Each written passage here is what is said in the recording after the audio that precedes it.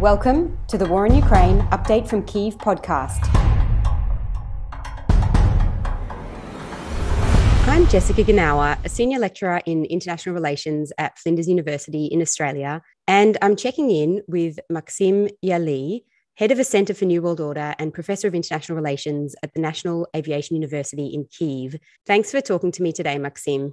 Welcome, Jessica. We're starting out in a new year. We're coming up to almost 1 year since Russia's full-scale invasion of Ukraine, which I don't think many people outside Ukraine would have expected that this phase of this war would have been going on for so long and that we would be sitting here in 2023 having this conversation about Russia's ongoing invasion of Ukraine. So what are you expecting? How are you expecting the trajectory of this war to unfold this year?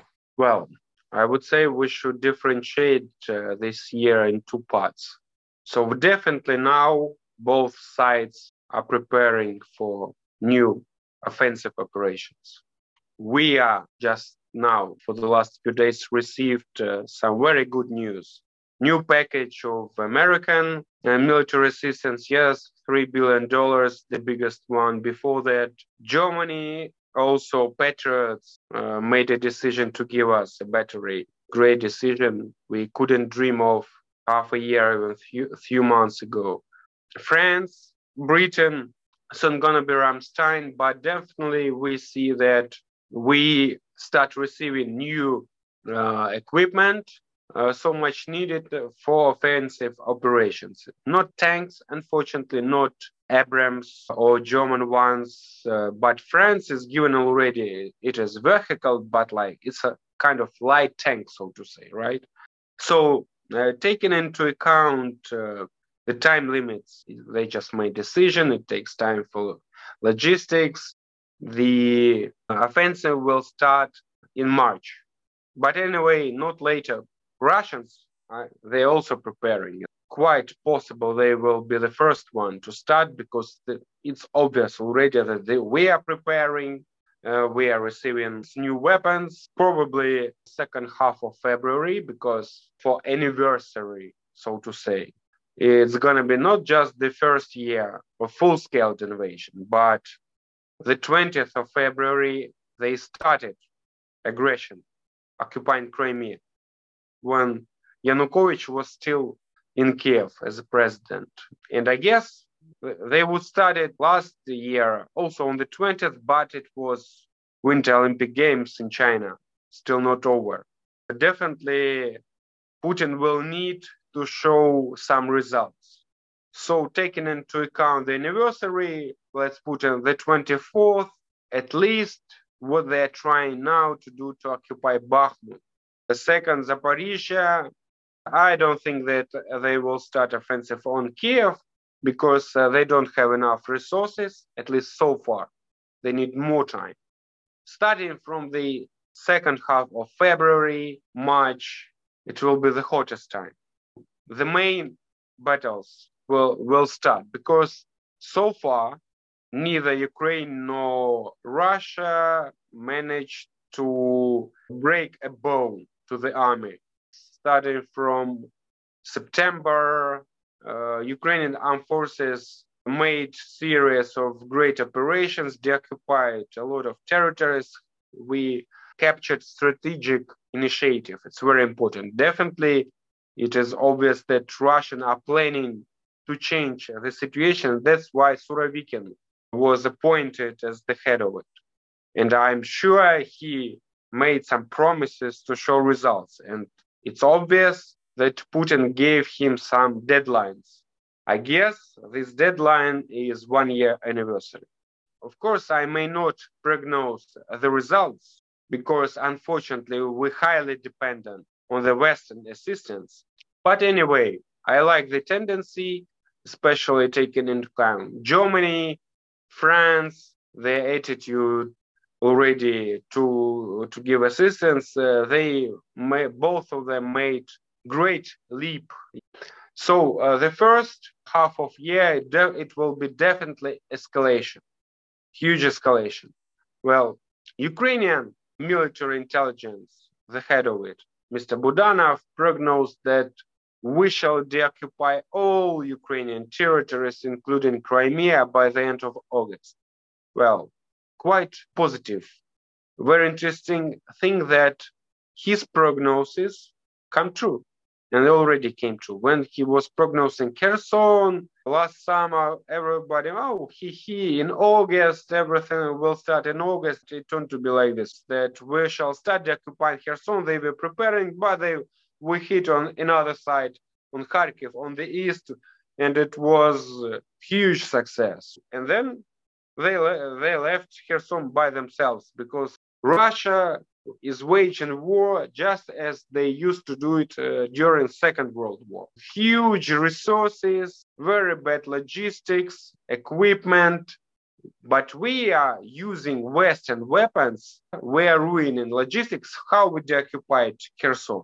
We just ruined 2 bridges.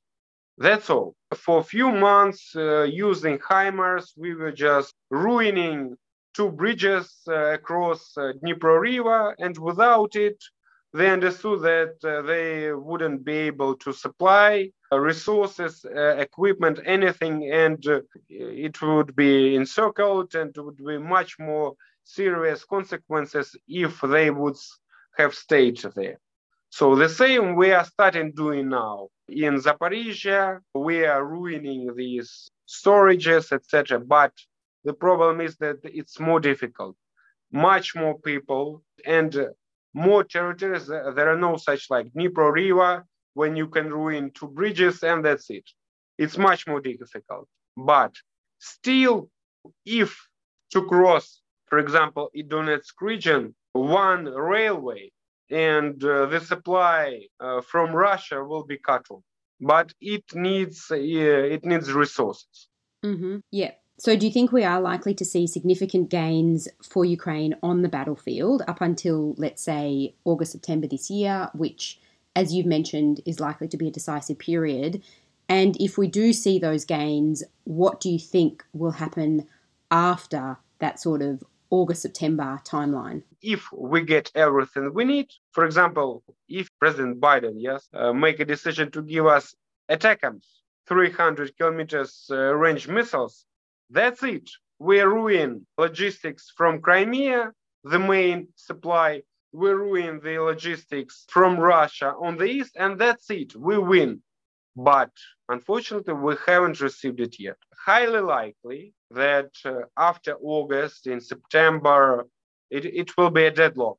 After these huge battles, I hope and still believe that Ukraine will have successes. There's going to be a deadlock when neither Ukraine nor Russia may not just occupy or deoccupy more territories. A very important thing, political factor we should take into account. 2024 presidential elections in US, in Russia, and Ukraine. So definitely each candidate must show the results. In Ukraine elections, spring. In Russia, also spring. In US, we know November.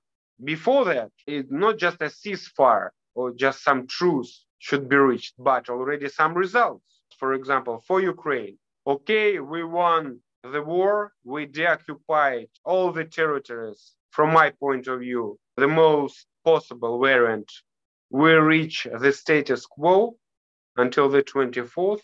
Probably we freeze the situation as for Crimea, probably for Donetsk and Lugansk. That depends on factors I mentioned. But Crimea, as we see on the West, not everybody supports the occupation of Crimea, including even the United States.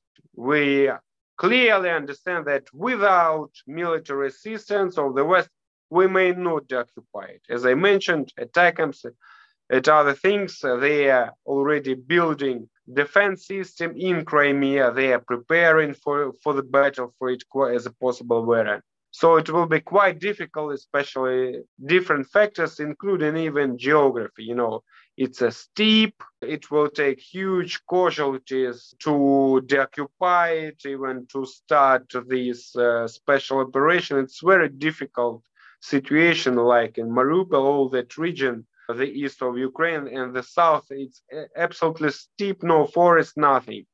So as I mentioned, taking into account spring, before that, what we need, number one, to show the results for Ukraine, then to start rebuilding something, to show some results like investments, a Marshall Plan or something. So we see that we have good perspectives, definitely for Zelensky needed to be re-elected. For Putin, it also must be kind of, well, okay, let's put it this way. We lost some newly annexed territories, but now we have guarantees that Crimea, Donetsk, and Lugansk is a part of Russia. Although they can sell everything, to his voters, but nevertheless, a kind of victory he should also show, and therefore he should also show some results. The United States, this kind of variant, like, okay, we brought peace, we conquered Russia, we defended Ukraine, we united Western Bloc, democracies against autocracies, as President Biden prognosed in 2021. We won the first battle, etc. So, therefore, as I mentioned, quite possible, the most realistic, I guess, that in the second half of the year, it's going to be kind of truce, frozen conflict. But what must know, and I want to underline it, it's a neck-or-nothing state for Ukraine. We clearly understand, and why we don't meet the truces as Putin proposed us, etc. We clearly understand that even if we win this second war, 2014, 2015 was the first stage. Now we have the second stage. Even if Putin in 2024, he says, okay, I'm leaving. Definitely we should understand that it will not be the end of the war. It will be just a pause, operational, just as it was since 2015 when the conflict was frozen. It will be not the end of the war. Even if we deoccupy all the territories, including Crimea, Donetsk, Lugansk, it will not be the end of the war. Let's imagine the most positive variant, we deoccupied all the territories in this year. What's going to be next? We should understand the mentality of Russian people. Why this war was possible against like the closest people to Russian from mentality, not even from mentality, we understood for this year how we differ, but we used to think even in Ukraine that we're brother people, we have lots of common, we used to live together for hundreds of years. If we talk about the majority of Ukraine, eastern side, central side, including Kiev, yes, it was part of Russia, Soviet Union, Russian Empire since the 17th century. Why it became possible? Because with the help of Russian propaganda, Putin reassured the majority of his people that he is waging war not against Ukraine, but against the West, against the United States, NATO, and all that bullshit. And they believe in it as he thinks, Putin. The collapse of the USSR was the biggest geopolitical tragedy. Yes, they didn't believe that they failed, Soviet system failed itself without help of the West. They were just, hating the West. And they do believe that they are waging war with the West. So therefore, if we deoccupy all the territories of Ukraine, there will be a pause. They will accumulate resources, produce more weapons, and in 5, even 10 years, doesn't matter. They will start war again. Even if Putin regime fails, even if there will be some democratical leader, president, believe me, his presidency will be quite short.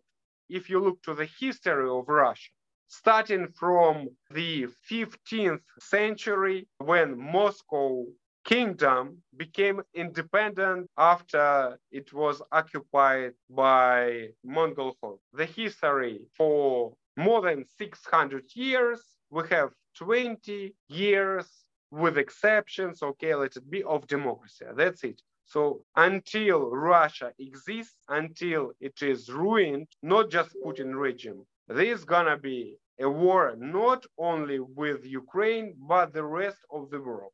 That's it. Mm-hmm. Yeah. Thanks, Maksym. I appreciate you sharing your reflections on what might unfold in the war in 2023. And as I said at the outset, I don't think any of us, at least outside Ukraine, expected to be sitting here in January 2023 talking about the trajectory of this war throughout the next year. So I know, it's been and it is a very long and hard war, particularly for people inside Ukraine. So I guess stay safe and we'll talk again soon. Welcome, Jessica. We know each other for quite a long time already, many interviews. Yeah, thanks, Maksym. Thanks for listening, and thanks to Gonka Varol for our theme music.